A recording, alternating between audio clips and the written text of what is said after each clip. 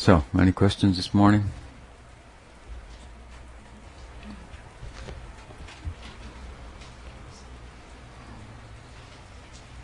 Yes, Pranada. The book that I showed you, God is Not One, the author talks about Bhakti,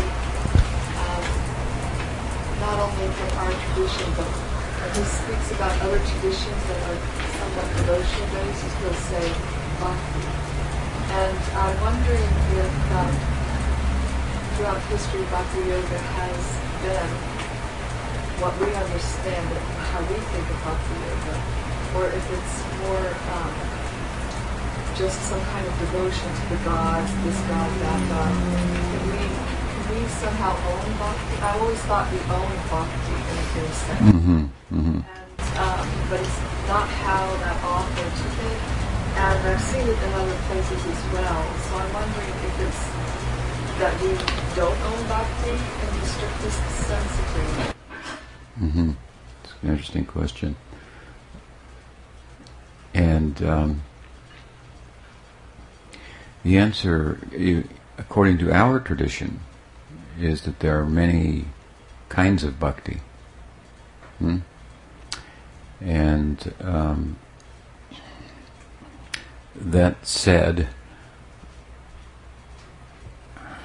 all of them have the unique ingredient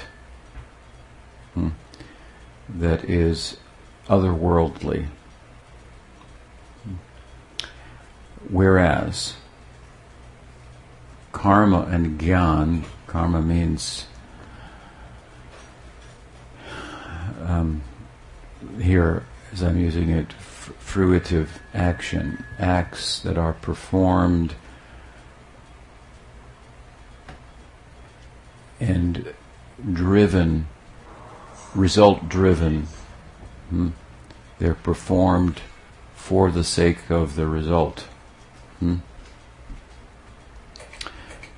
And the result is worldly. And gyan, meaning knowledge, as understood in this context, is knowledge of the difference between the self the self and matter. That which we are that extends beyond our human condition. Karma and gyan.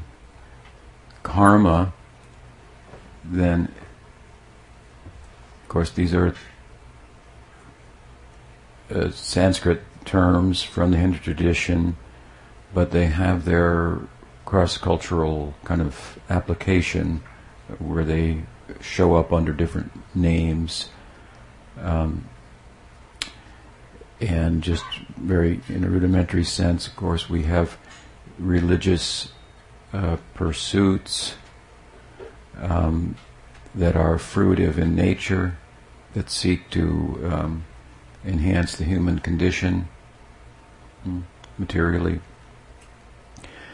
And I should say also, when I say karma, I'm referring to a path of a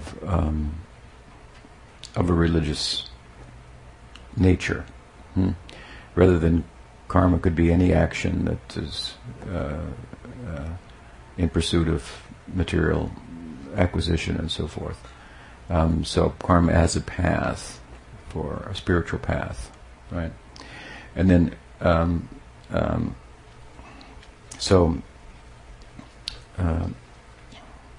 both of these, karma and gyan, a way in which we would talk about them, so as to say cross-culturally to other religious traditions and so forth, would be what I refer to sometimes as a religious orientation to a tradition, as opposed to a mystical orientation to a tradition. So you have people who are religiously involved in Christianity or in Islam, for example, or in Buddhism as well. And then you have people who are mystically involved in pursuit of immediate experience and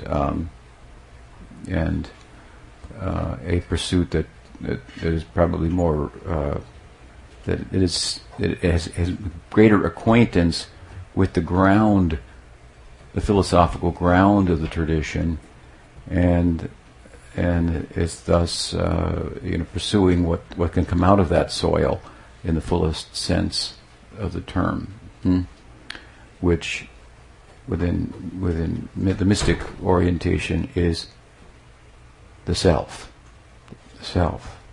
soul, the Atma, consciousness proper, and so forth, as it may be referred to. So you can see how these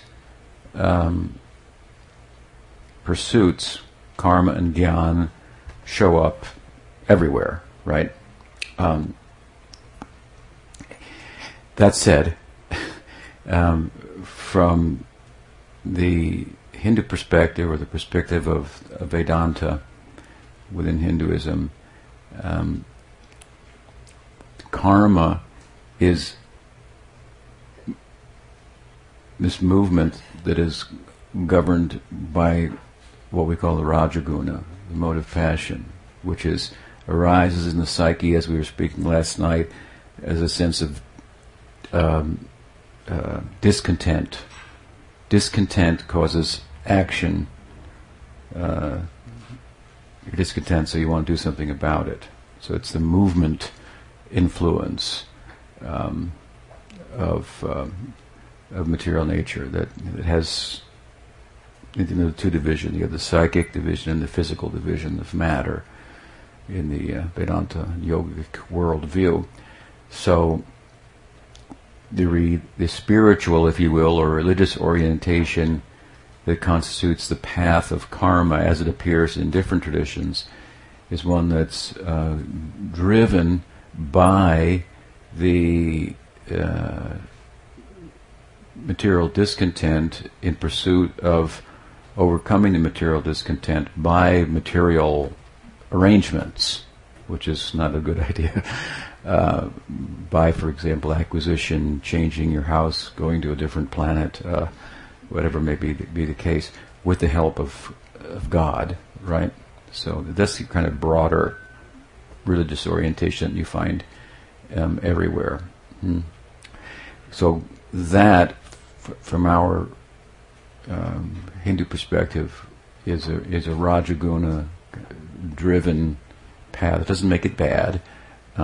It's God is heavily factored into the picture, which obviously gives it some transcendent trajectory in a remote sense, even though for the most part that's not the immediate concern, or often even what's prayed for in some of the traditions as it manifests.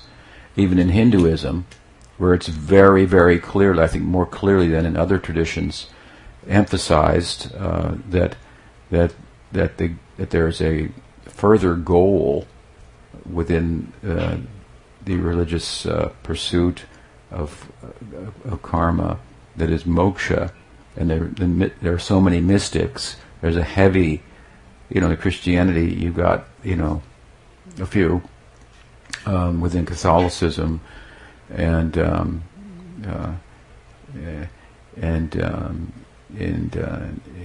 Islam, you've got, I guess, the Sufis and so forth. But even the religious people are often against the mystics in their own tradition. And the Jews crucified the Jesus, and so on and so forth. You don't have a lot of that going on in Hinduism, but where this mysticism is more like understood from the get-go to be part of the tradition. Still, there's some resistance to it. So you want your son and daughter to be good religious, but not fanatics. Not go off to the Himalayas, for God's sake. That would be a disaster. So what I'm saying is that because it's primarily Rajaguna, the mode of passion-driven religious orientation, it tends to be worldly, even though there's a transcendent kind of influence, and that we bring God into the picture for that purpose primarily.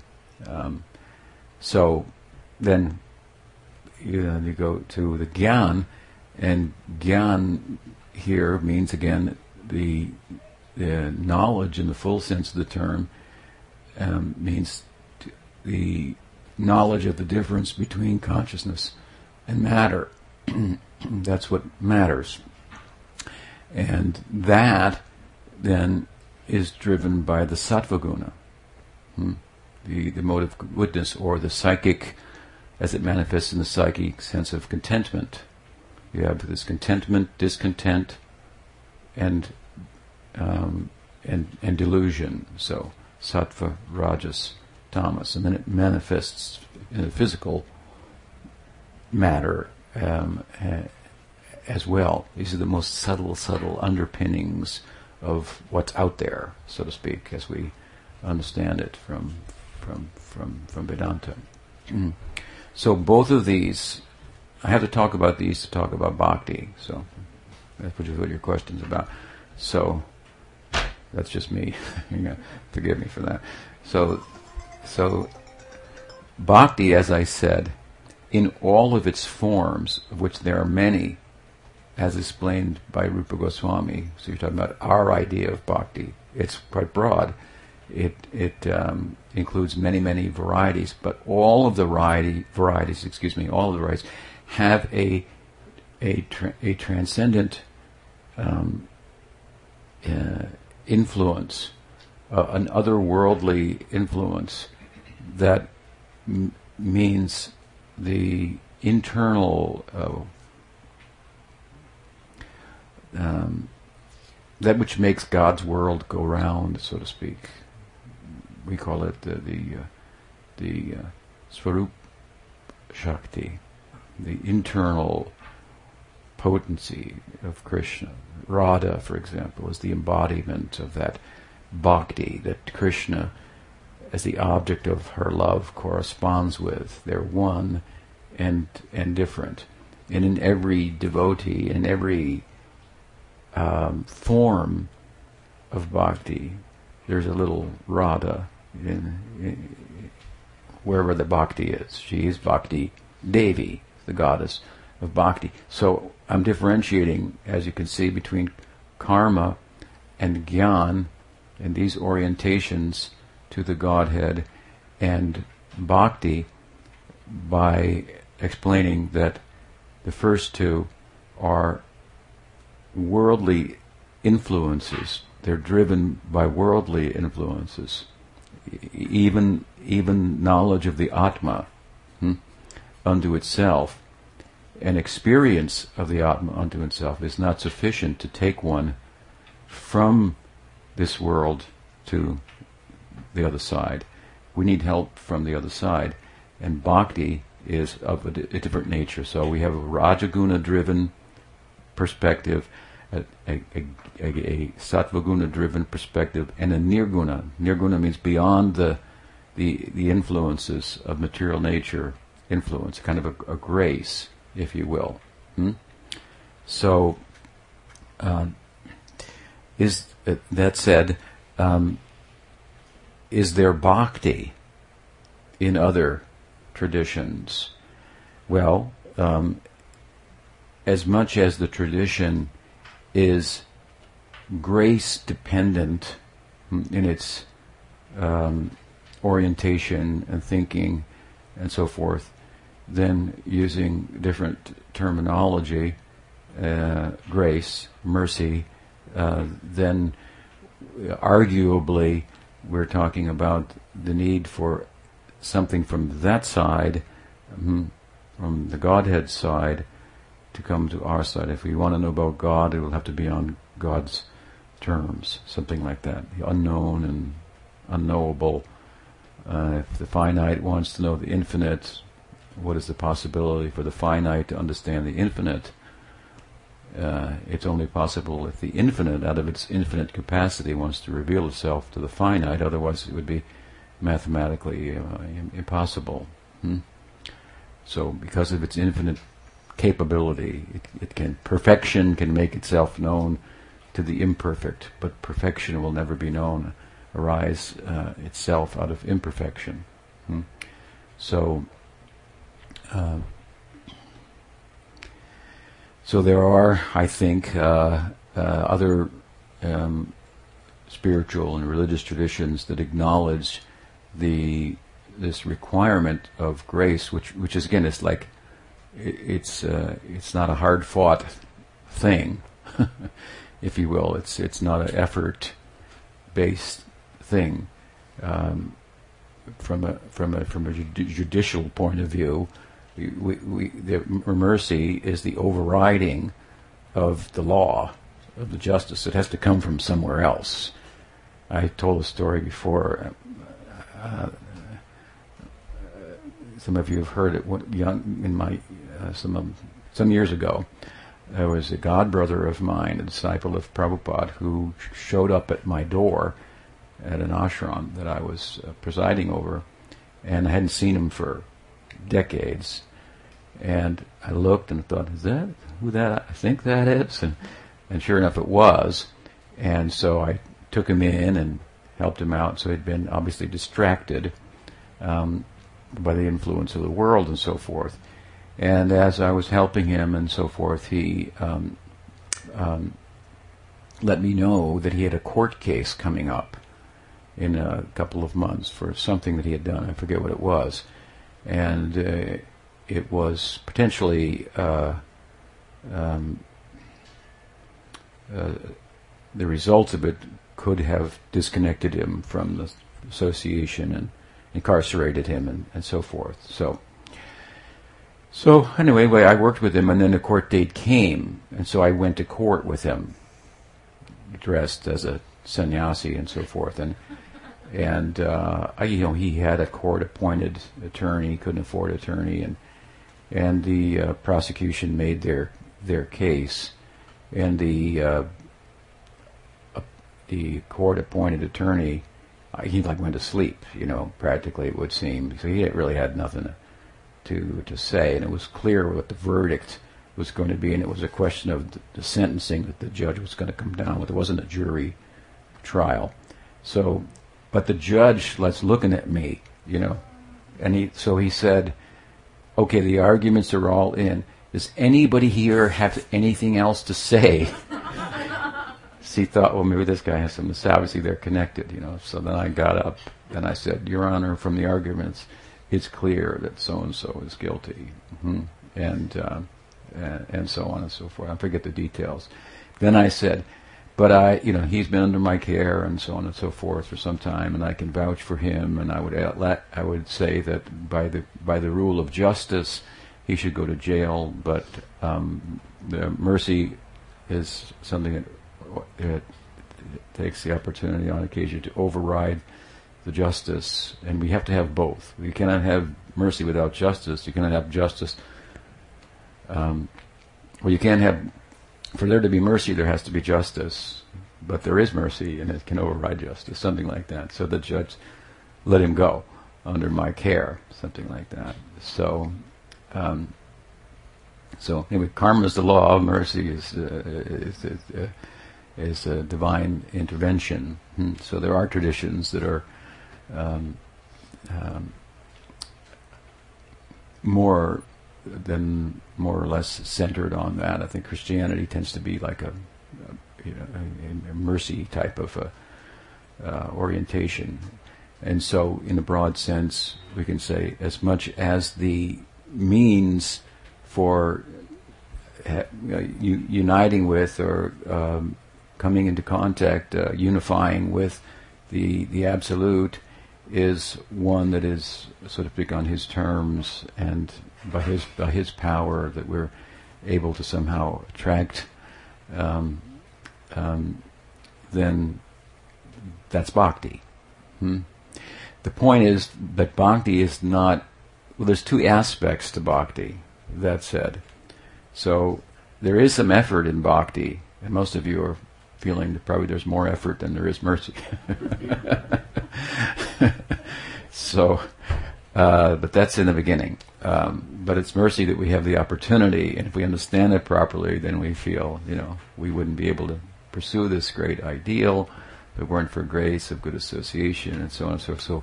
So we make the effort, and as we make the effort and we get the results, which is more grace, if you will, then the feeling is that the effort was insignificant. It doesn't compare to the reciprocation when it comes, when we get some taste of that, and so forth. And so, in the full sense, the full measure of the experience, the effort is the fact that there's an effort aspect to it is lost entirely. They say that the labor of love is such that there's no labor perceived involved by the person engaged in such a labor. While we look from the other side, we go, it takes a lot to take care of those kids. Holy cow, and so forth. But it's the labor of love, so the labor is lost. So we make an effort to get grace. That is our effort. That's very different than kind of climbing your way out or trying to of the material maze, if you will. In the Gita, Krishna says, Mama Maya Durateya Mami Bhagi Prapadyante Maya Metam Tarantite. He says, my Maya is insurmountable. Can't get out. It's not possible. When I make a maze, so to speak, then there's no, you can't find a way out. But if I let you out, then obviously it's very easy, and I'm willing to do that. If you, so to speak, take shelter of me, then it's very easy to get out. Is the idea. So there is effort in bhakti.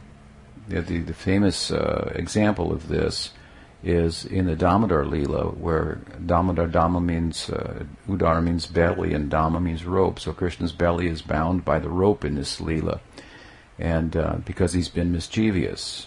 And so his mother, Yashoda, tries to tie him up, and in her effort to do so, she finds that the rope, she took a ribbon from her hair to catch him and bind him, but the ribbon was 2 inches too short. Mm-hmm. And meanwhile, previous days, the neighboring ladies had been complaining to Mother Yasoda that your son is coming to our house and stealing butter and yogurt and giving it to monkeys and creating a lot of mischief and so forth. And of course, Yasoda is in denial of all of this, and for every reason, for every complaint, she has some reasoning that she comes back with, and she says, "Well, why don't you keep your yogurt up high and in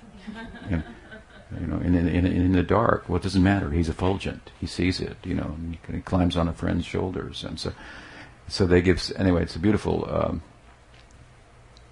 aspect of this parental love for Krishna. But when she's tying him up, then the neighboring ladies are looking over the wall and saying, "See, we told you."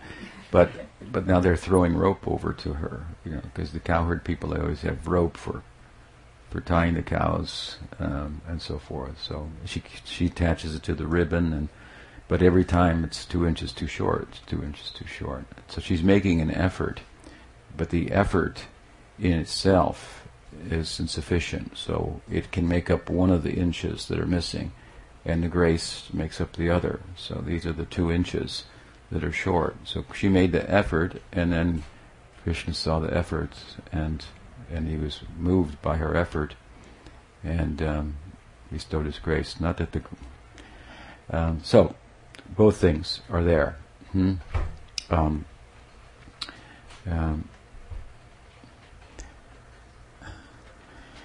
so wherever there's a tradition where grace is prominent, or an aspect of the tradition, we can say that bhakti's there. But my point is that bhakti is not just this effort-based thing that arises out of material conditioning. It's our response to a transcendental dispensation, if you will. A response to, I've given an example before. If you're let's say you're in the forest and you fall accidentally into a dry, old well. So you've gone down so many feet And how will you get out? The walls are, smooth. And so, how can you get out? Well, you have to yell, help, right? And if, by good fortune, someone happens to come by, then they can throw the rope to you. And then you hold on to the rope and they pull you out. So you have to make the effort to hold on to the rope, but when you get to the top, you don't say, "Oh, I sure held that rope pretty good, didn't I?" You don't think like that. You think, "Oh, thank you. You saved me," and so forth. So there's effort, but the effort in one sense is help. We put the two hands up, help, like this. The story in the Mahabharata is of Draupadi, who the wife of the Pandavas, who had Sakyarasa for Krishna, and she's being disrobed by the opposition to the Pandavas, and she's holding on to her sari as they try to pull it off in public, and with the other hand she reaches up and calls out the name of Govinda, but it's not working. So the sari is unraveling, so she realizes there's nothing I can do here, so she puts both hands up and calls Govinda, and suddenly her sari is unlimited, and they can't commit the act that they sought to commit, and embarrass her and so forth. So both hands up. So this is the effort. This is very different than, you can see the effort based of the yoga postures, asana, pranayam. It's a system. It's a technical system. It's a very sophisticated technical system for experiencing and demonstrating that consciousness is separate from matter, that the Purusha is separate from Prakriti. But it's extremely effort based, and Gyan, the yoga is kind of, yoga, Gyan is similar. You've got to really be super introspective, if you will, and on the basis of that introspection, then be able to function accordingly. That's why you have to have a clean heart, because you can make the introspection, but if the heart's not clean, then you're going to say, yeah, but and the force of your desires is going to take you contrary to that which that epiphany that you might gather by contemplative introspection, the insight that might come. But when the insight comes and the heart has been purified, so then it can turn into dhyan, into meditation and so forth. But this is very different. See, these are very effort based, and different than the effort in bhakti, which again is help.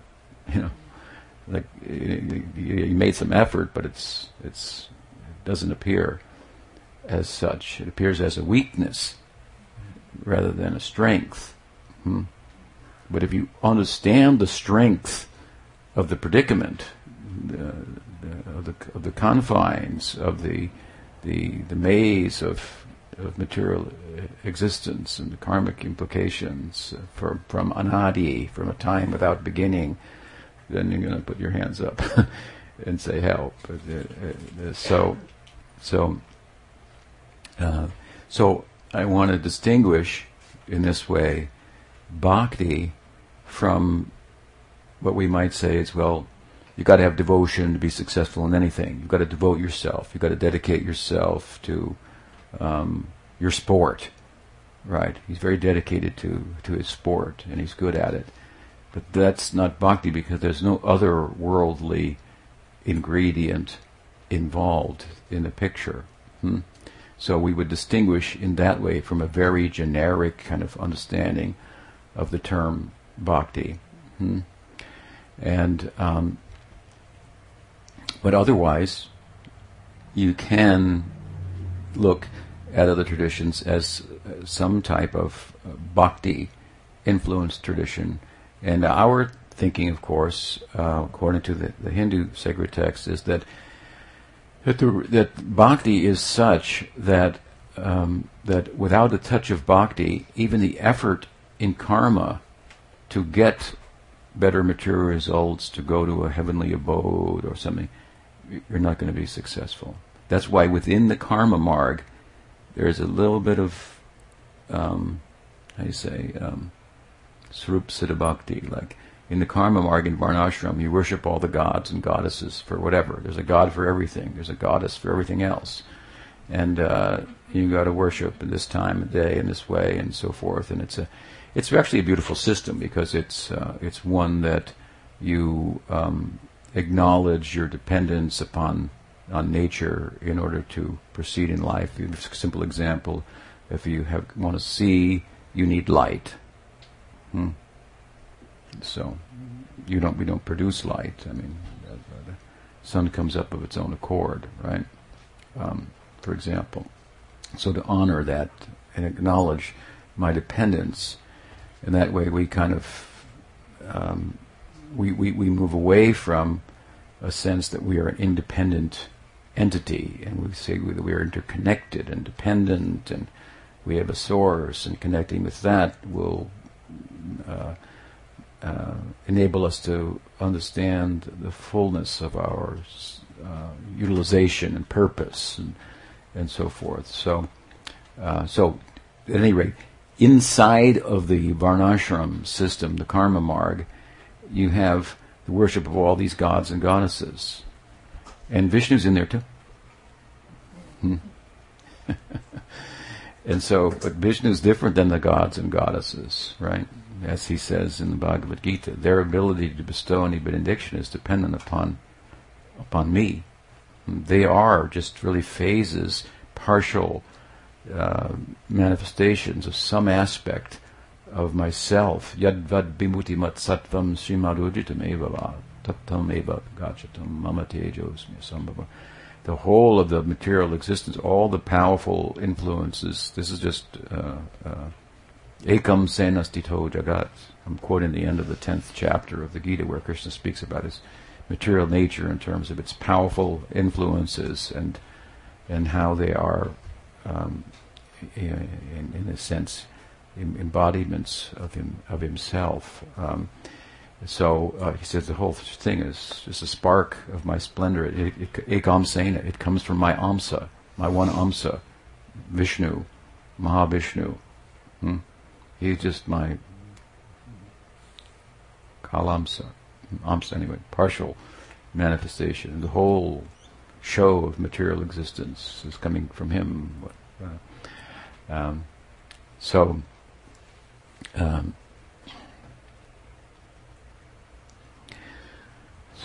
what is the point? So, at any rate, within the Varnashram, Vishnu's position is different than the other gods and goddesses, and it's kind of built in. Oh, Vishnu, say Vishnu, but this is kind of a hidden way in which the karma marg makes the whole path efficacious by bringing Vishnu into the picture, unbeknownst to many of the people who participate, really. That's why it can be said in a very remote way that karma can be causal of bhakti. But it's really not saying that, because there's a little bhakti in karma, and that's what gives the bhakti. Bhakti gives the bhakti. Bhaktya sanjataya bhakti. Only bhakti can give bhakti. But in the karma context of the karma marg, you pick up a little bit of bhakti, and then it grows from there, something like that. Then we go to Gyan. Of course, you can realize the self to be different than the body, but that doesn't guarantee that you won't that you'll attain mukti. So self-realization is one thing. Brahman realization is another thing. They're not the same. Atmananda and Brahmananda are similar, but they're different. Therefore, Sanatana Goswami says in Brihad Bhagavatamrita that after laboring to emphasize the importance of bhakti over gyan, of love over knowledge, not a hard argument to make, right? But he makes a strong one there. He admits at a certain point, he says, but, I mean, it's true, you could arrive at Atmananda, to experience the measure of bliss that is contained within the Atma without bhakti.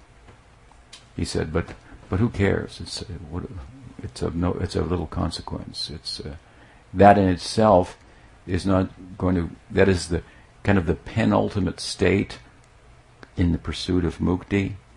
So, if you can get to the penultimate state, it may sound like you're getting pretty close. But if you can't go from there to the ultimate, then it's just, you might as well not start it at all. Practically, is his perspective. You understand? If you can get to the step, just to the one step before you get to Atmananda, now you got to go from not being at all implicated in material life. Jivan Mukta, the karma's finished. You're liberated in this life. You got just one step to go now. There's nothing on this side holding you back, but you got a passport. You can leave. You can leave, but you only if you have a visa. There's no visa. Sorry, the immigration laws are pretty strict up there. They do give out visas. Chaitanya Mahaprabhu is giving them everywhere. So it's a very generous policy. But you need the visa, nonetheless. So without the visa, without bhakti, without grace, just by effort, I cannot go there. So he says it's true. So see, you can get self-realization without bhakti. He says, so what? So what if you reach the penultimate state, but you can't go to the final destination? You might as well have been at the first step of the ladder, right?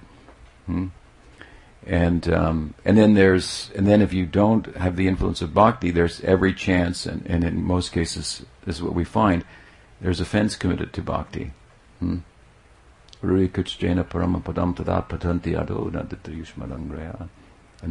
now you're really in trouble. You insulted the embassy, and they say, "Well, come back tomorrow. Make that Monday."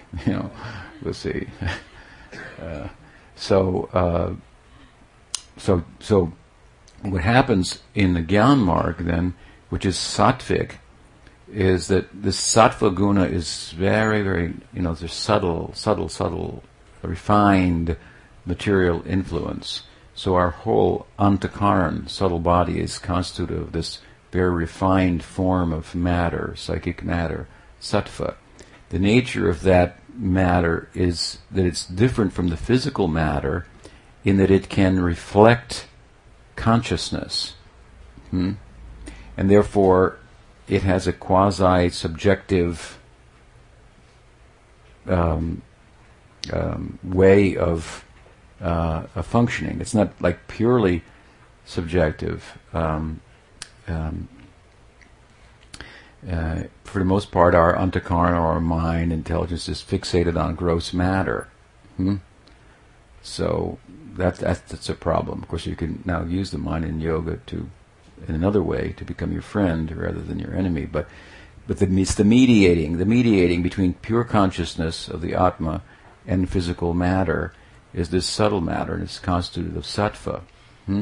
So the point I'm making only is that sattva has this capacity to reflect consciousness, and bhakti is, of course, different in a sense than what the Atma is constituted of. The Atma is constituted of Tatastha Shakti, and bhakti is constituted of Swarup Shakti.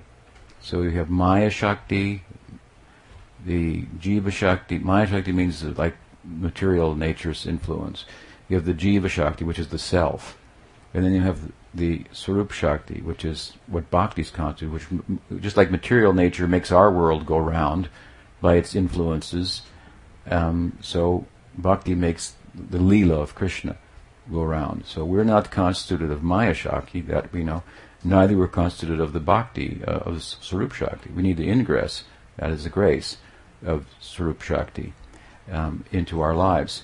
So this, for the jnani, then bhakti takes a form that empowers the sattva guna to do something that it cannot do on its own. So that means a sattviki form of bhakti. It's not that bhakti becomes sattvic or becomes part of the world, but it empowers an aspect, a power of the world, to in a way that it exceeds its own power unto itself.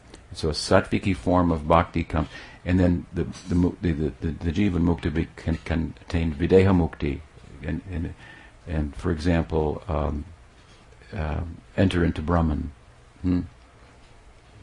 land of no return. Who will return where? That's Brahman. So, or in yoga, then same. Yoga can attain identification with Ishvar, Paramatma, or in Vaidhi Bhakti. Of course, this is different now. Now we're coming from mixed forms of bhakti, like karma mishra bhakti, gyan mishra bhakti, yoga mishra bhakti. So again, I said there are many kinds of bhakti. So there's, just to give you an example, there's yoga mishra bhakti and there's mishra yoga bhakti. There's bhakti mishra yoga and yoga mishra bhakti. So when it's yoga mishra means mixed.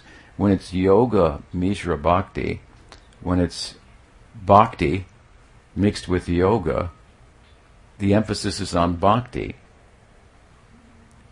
rather than yoga. So there's a greater degree or influence of bhakti in that case than there is in bhakti mishra yoga, where yoga is the main thing and bhakti is mixed in. So you're going to get different results, all depending on the measure or the extent to which your practice is influenced from that side, right?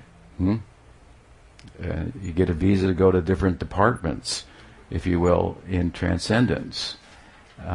So you have karma mishra bhakti and you have bhakti mishra karma. You have gyan mishra bhakti and bhakti mishra gyan. That's just 6 different kinds. There's quite a few other types as well. But wherever the bhakti is, then you have this efficacy, this power that arises from outside of the predicament of material existence, and then thus it is the power to resolve the problem of material existence. So. In our school, then, what's advocated in the context of explaining different types of bhakti and the different resultant destinations and so on and so forth, Rupa Goswami has explained what he calls Uttam Bhakti, Ananya Bhakti, Shuddha Bhakti. These are different words for the same thing. Uttam means like topmost. So Shuddha means pure. Ananya means unalloyed, not mixed with anything else. And within unmixed bhakti, not mixed with karma, gyan, yoga, gyan karmadi, anavritam. Anukulena Krishnanushilam Bhaktiruttam. This is his core definition in his book, Bhakti Rasamrita Sindhu, that the whole book unfolds out of. So this Uttam Bhakti, there are a couple of divisions within Uttam Bhakti. There's Uttam Bhakti of the dutiful type, that's driven to some extent by the motive of wanting to avoid the problems of material existence, therefore I take up bhakti, and to attain the prospect that is derived from bhakti. It's kind of like I'm doing bhakti because I've learned about it and I realized I should be doing this. So dutiful in this sense. And then there's bhakti that's not in consideration. It's devoid of any calculation. There's a calculation involved there. This should be done, therefore I should do it. I should worship God, and so I should do it and so forth. In Rag Bhakti, the other division, and there's no calculation involved. And the way that this is illustrated to the extreme is that the object of this Rag Bhakti, in the full sense of the term, is Krishna, who is interacted with in ways that it's apparent that they don't think of him as God, which you wouldn't interact in ways in which you wouldn't interact with God. As a buddy, or he's God. I mean, for God's sake, if you know, like I've said before, you're sitting next to God, the infinite, you might step back a little bit and say, "Oh my God." So his Godhood has to be obscured for the sake of intimacy, and the power that causes that obscuration and that suppresses his majesty, that is the bhakti itself. So this is ultimately the kind of bhakti that Rupa Goswami is advocating in Bhakti Rasamrita Sindhu, his tome on bhakti. There's no other book written about bhakti that could possibly compare to it. The only thing that could be compared to it, and he defers to it, is Narad Bhakti Sutras, which is a much earlier work, but it's a very kind of a skeleton, if you will, of what has been fleshed out, if you will, by Rupa Goswami in Bhakti Rasamrita Sindhu. It's an incredible work. So really, if you want to know about bhakti, there's no other book in existence to turn to that more comprehensively goes through the subject in terms of bhakti, uttam bhakti as a practice, uttam bhakti that is performed with the senses, that has the active component of bhakti, bhava bhakti, the culmination of that practice, where the emotive aspect of bhakti kicks in and then drives any further physical action, then prem bhakti. So these are the perfection.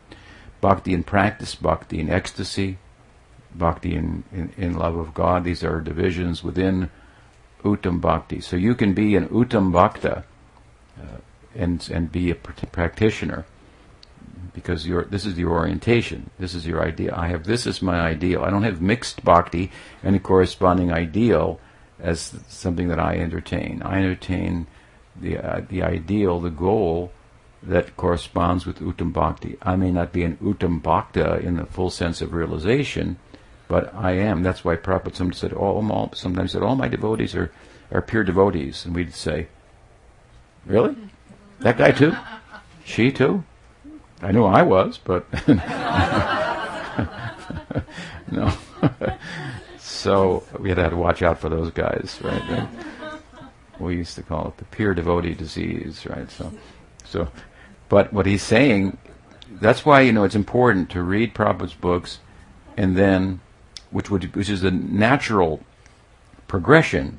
And what I'm going to talk about is the fact that Prabhupada, in a pioneering way, brought out translations of core texts like Chaitanya Charitamrita, Srimad Bhagavatam, Nectar of Devotion, his book on Bhakti Rasamrita Sindhu, Bhagavad Gita, and so forth. And of course, in doing that, he's drawing on a huge hundreds of years and even thousands of years, hundreds of years of tradition, which in turn drew on a tradition of thousands of years of commentary on Revelation, on the sacred texts.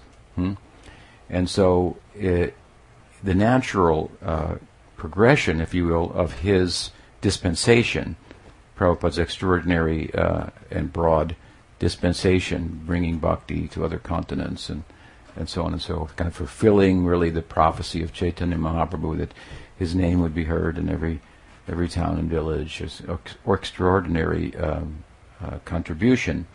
The natural progression to that is that those touched by that dive through his books deeper into the tradition that he is surfacing out of, as if out of nowhere. But of course, he always said Guru Parampara, and so on and so forth. They had this chain of gurus and teachers that I come through, and so the natural progression is to go into the books, which take you into the tradition, its history, its literary, its canon, its scriptural canon, the many books and so forth and so on, and so which his books, his commentary refers to, and then you go to those books and you find there's commentaries, and all of a sudden you're a Gaudiya Vaishnava. You're fluent in Gaudiya Vaishnavism. You're like that's the natural progression, right? It's an important point as an aside, because some people kind of miss that point and think, well, who cares what happened before? This happened now, and it's a modern time, and Prabhupada did this, and we just stop there and so forth. But that's not properly understanding what would. I used to think when I was younger, I thought, if everybody in America became Krishna conscious, we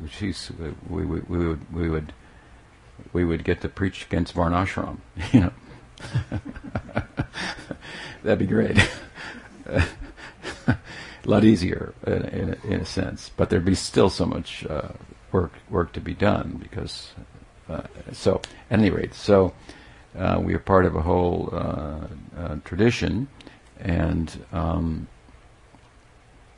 was this anyway? So Bhakti Rasamrita Sindhu, this is the really definitive text on Bhakti. There's a Bhakti Sandarbha of Jiva Goswami, which would be also very important. He's a disciple of Rupa Goswami, Jiva Goswami, so he has elaborated to some extent on Bhakti there, following the lead of Rupa Goswami. These books are really definitive texts, and they are. That's why I was saying Bhakti is such, this Uttam Bhakti, that you can be a sadhaka of Uttam Bhakti, or you can be a siddha of Uttam Bhakti, and different stages of siddha in bhava and prema. And so, again, I was giving an example. Perhaps that all my disciples are pure devotees. So to figure that out, you got to look further back. Prabhupada said all my devotees are pure devotees. Stop right there. There it is. Everybody's pure. I mean, you can't stop there. You got to think, what is he saying? What does it mean? That doesn't seem like.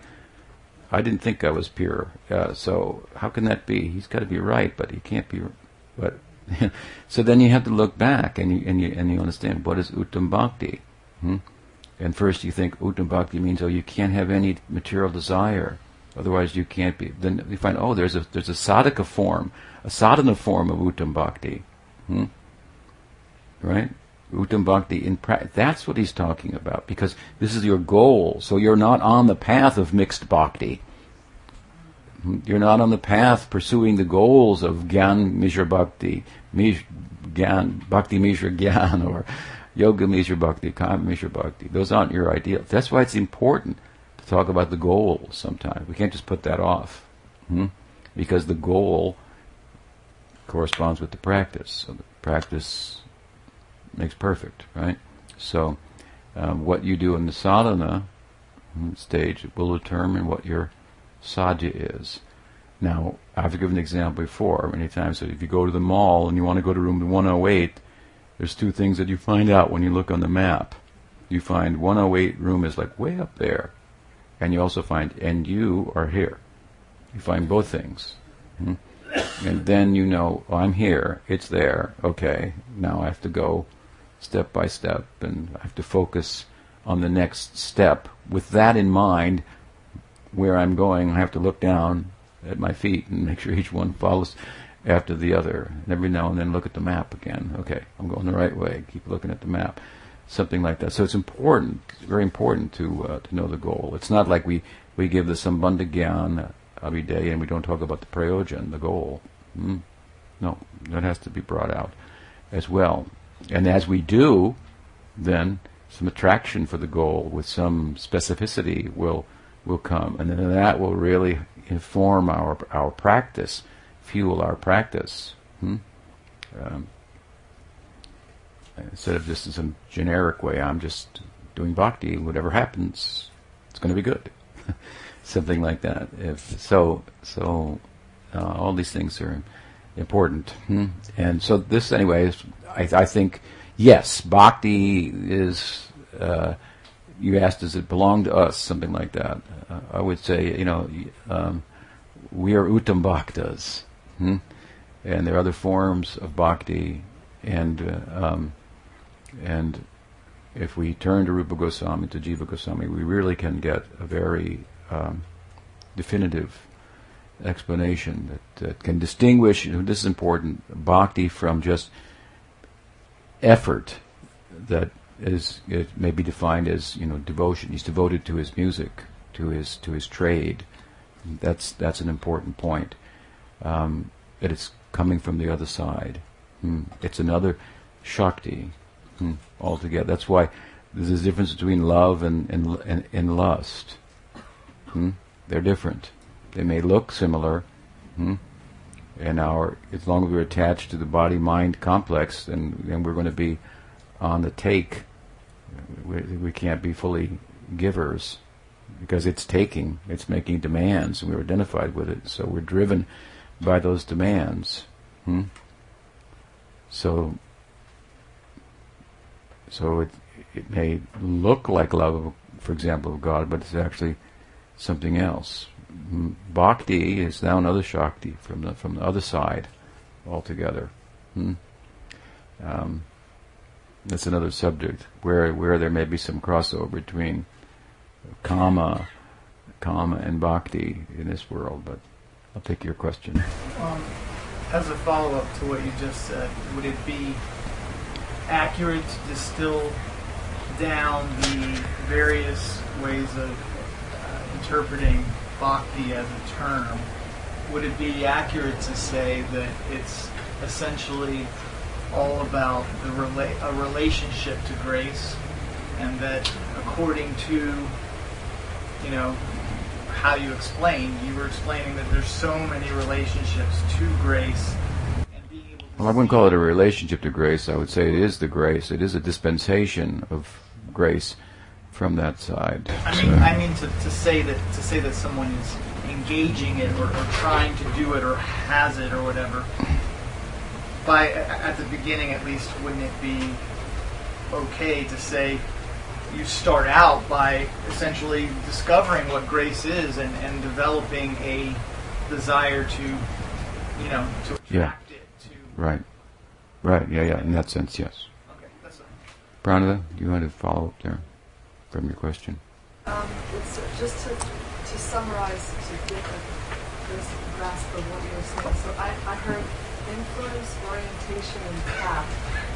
So, in other words, bhakti is everywhere in the world and in many different traditions. And you had one time said that...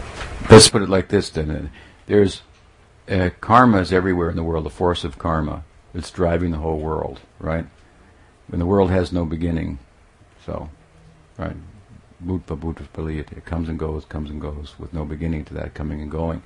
So there's always karma in the world. You can't have a world without karma, material world. You can't have a material... Karma is the glue that binds together the atma, the soul, the self, and matter. These two, there's a binding force. It's called karma. So the whole world is driven by that. That said, so you can't have a material world without karma. There's no beginning to the world cycle, so there's no beginning to karma. It's anadi karma. It's a term used. So, that said, there's also another force in the world, that's bhakti, another influence in the world. Bhakti is always in the world. It manifests in the form of sadhu sangha, and there's no beginning to that. If there's no beginning to the world, you see, Vishnu, dreams the world, so to speak, right?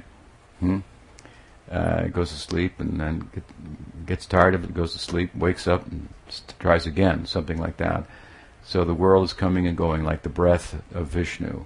And with the outgoing breath, if you will, that metaphorically speaking, by which the world becomes manifest, Vishnu enters into it as well, the form of the Veda, in the form of sadhus. And so there's always sadhakas in the world, and there's always sadhus, so there's always bhakti. Now, karma is all pervasive. Bhakti is not all pervasive, but its influence is there in the world to come in touch with. I'm sorry. Go ahead. So, one time you described And how we come in touch with it is not by the influence of karma. So it has its own trajectory, its own influence, and we may come in touch with it without even knowing we come in touch with it. And that's a good, beginning, even unknowingly. So in all the traditions, or many of the traditions, we have an understanding of that God has a name and it's holy, it's sacred. Yeah. You said how Lord Chaitanya specifically, though, made a theology, a whole theology of the holy name. Yeah. So would it be fair to say that the Vaishnava's understanding of bhakti, as you described in the Goswami scripture, is a very focused and comprehensive, deep description and path for following bhakti and achieving bhakti. Yeah, it's a good analogy, just like Chaitanya Mahaprabhu made a whole dharma out of the chanting the name, while everyone says that the Jewish people say the name is so holy that you shouldn't say it. And the Islamic faith, I think, have 99 names that they chant on beads, and in Christianity the word was one, and so the word means the name of God, so forth. So there's this sense throughout the traditions that there's a sacred logos, right?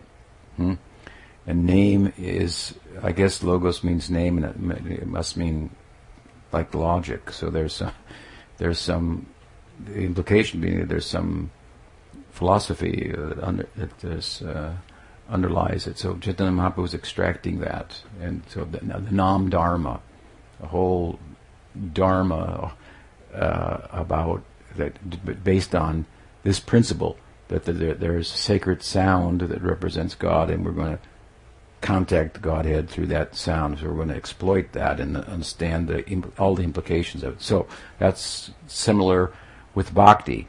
Bhakti, the influence of bhakti is in the world. We find it in different traditions to one extent or another, but in Gaudiya Vaishnavism, within Vaishnavism in general, and then within Gaudiya Vaishnavism, within that, we've really kind of acknowledged that, and so we realize grace is required. So let's just go wholly there, completely there, something like that, and make a theology that is, that is in 2 words.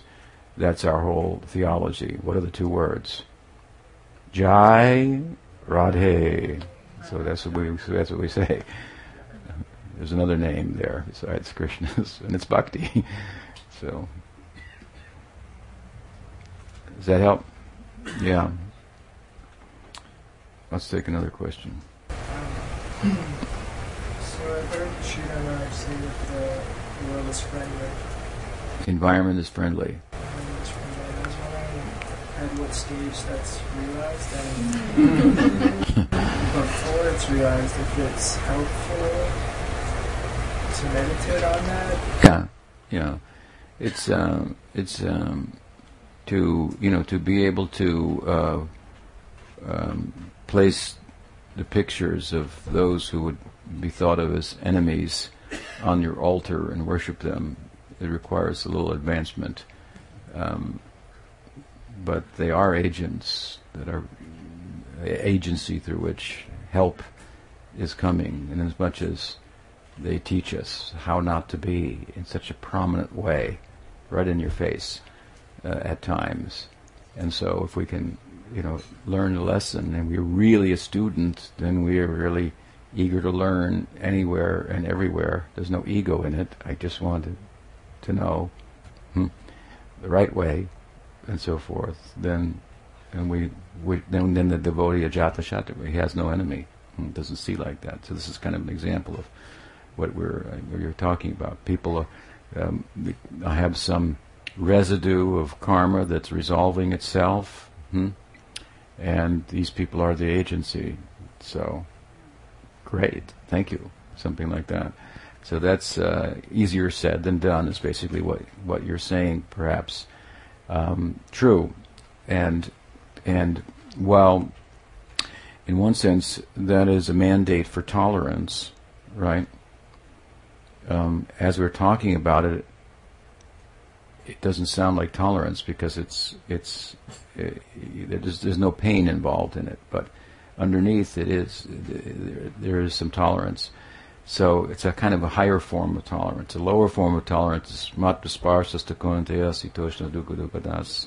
Krishna says in the Gita, you tolerate heat, cold, happiness, distress. In some measure, you have to do that in this world, and just stop trying to fix everything, adjust everything, and tweak everything all the time.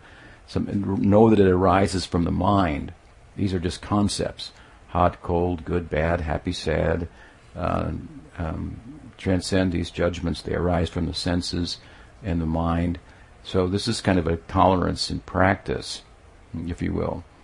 And then there's tolerance when we're talking about it, where you see the whole environment as friendly, and it arises out of that tolerance. But then, as it manifests, it doesn't feel like tolerance, so to speak. So it's more superlative kind of perspective of a superlative devotee.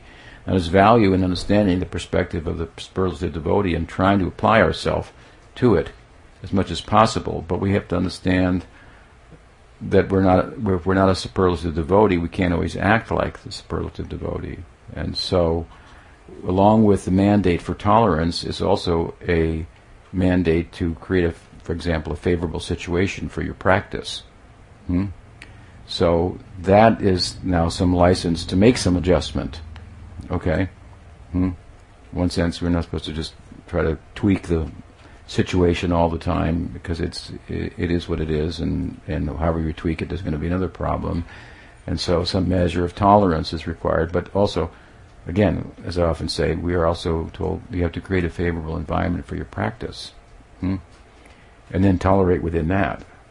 I have some friends of mine, old friends that I've met over the years at different occasions, who said, Swami, you should really come back and join such and such organization, because it would really give you an opportunity to tolerate so many, and grow. And I said, I don't need any extra, I got plenty of things to tolerate as it is. I don't need to, trying to create a favorable environment and tolerate within the context of that. So, it's a little bit, sadhana is an art. It has to be done artfully. So you can't just take one side and say, okay, I should tolerate. Therefore, I'm in an intolerable situation that I don't have to be in.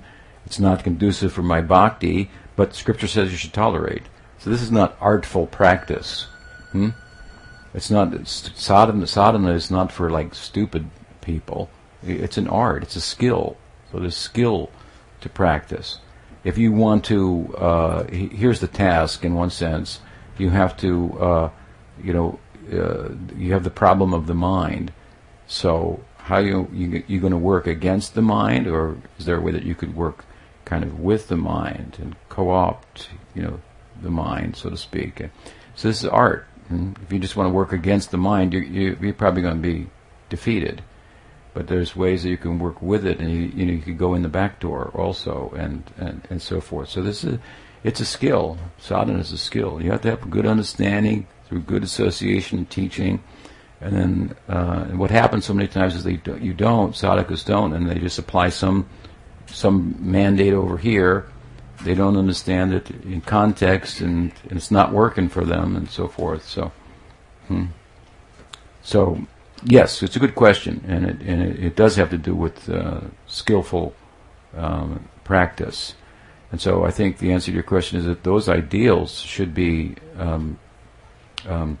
embraced as ideals, understood practically, and with some measure, according to our position, we try to put them in practice, but not to an extent that it's self-defeating, and our practice is diminished by it, and you become discouraged or something like that. Does that help? Yeah. Okay. That's Kishore. He's always gravitating toward the Mahabharata perspective. It's a good quality. Yes. Can you explain the fourth verse from your Mongol Karma. I believe maybe it's a verse that you know. Oh, that's a long story. What time is it now? It's 1:45. So I think that we'll have to do that another time. Yes? If this is too long, you can tell me, but I had a question from yesterday. You said something about Ayor Arati. Yeah. That's like how we see things. Ayur Harati. Yeah. It's a verse from the Bhagavatam. Right. And it says that with the rising and the setting of the sun, Ayur Harati. One's life is being taken away. That's what it means.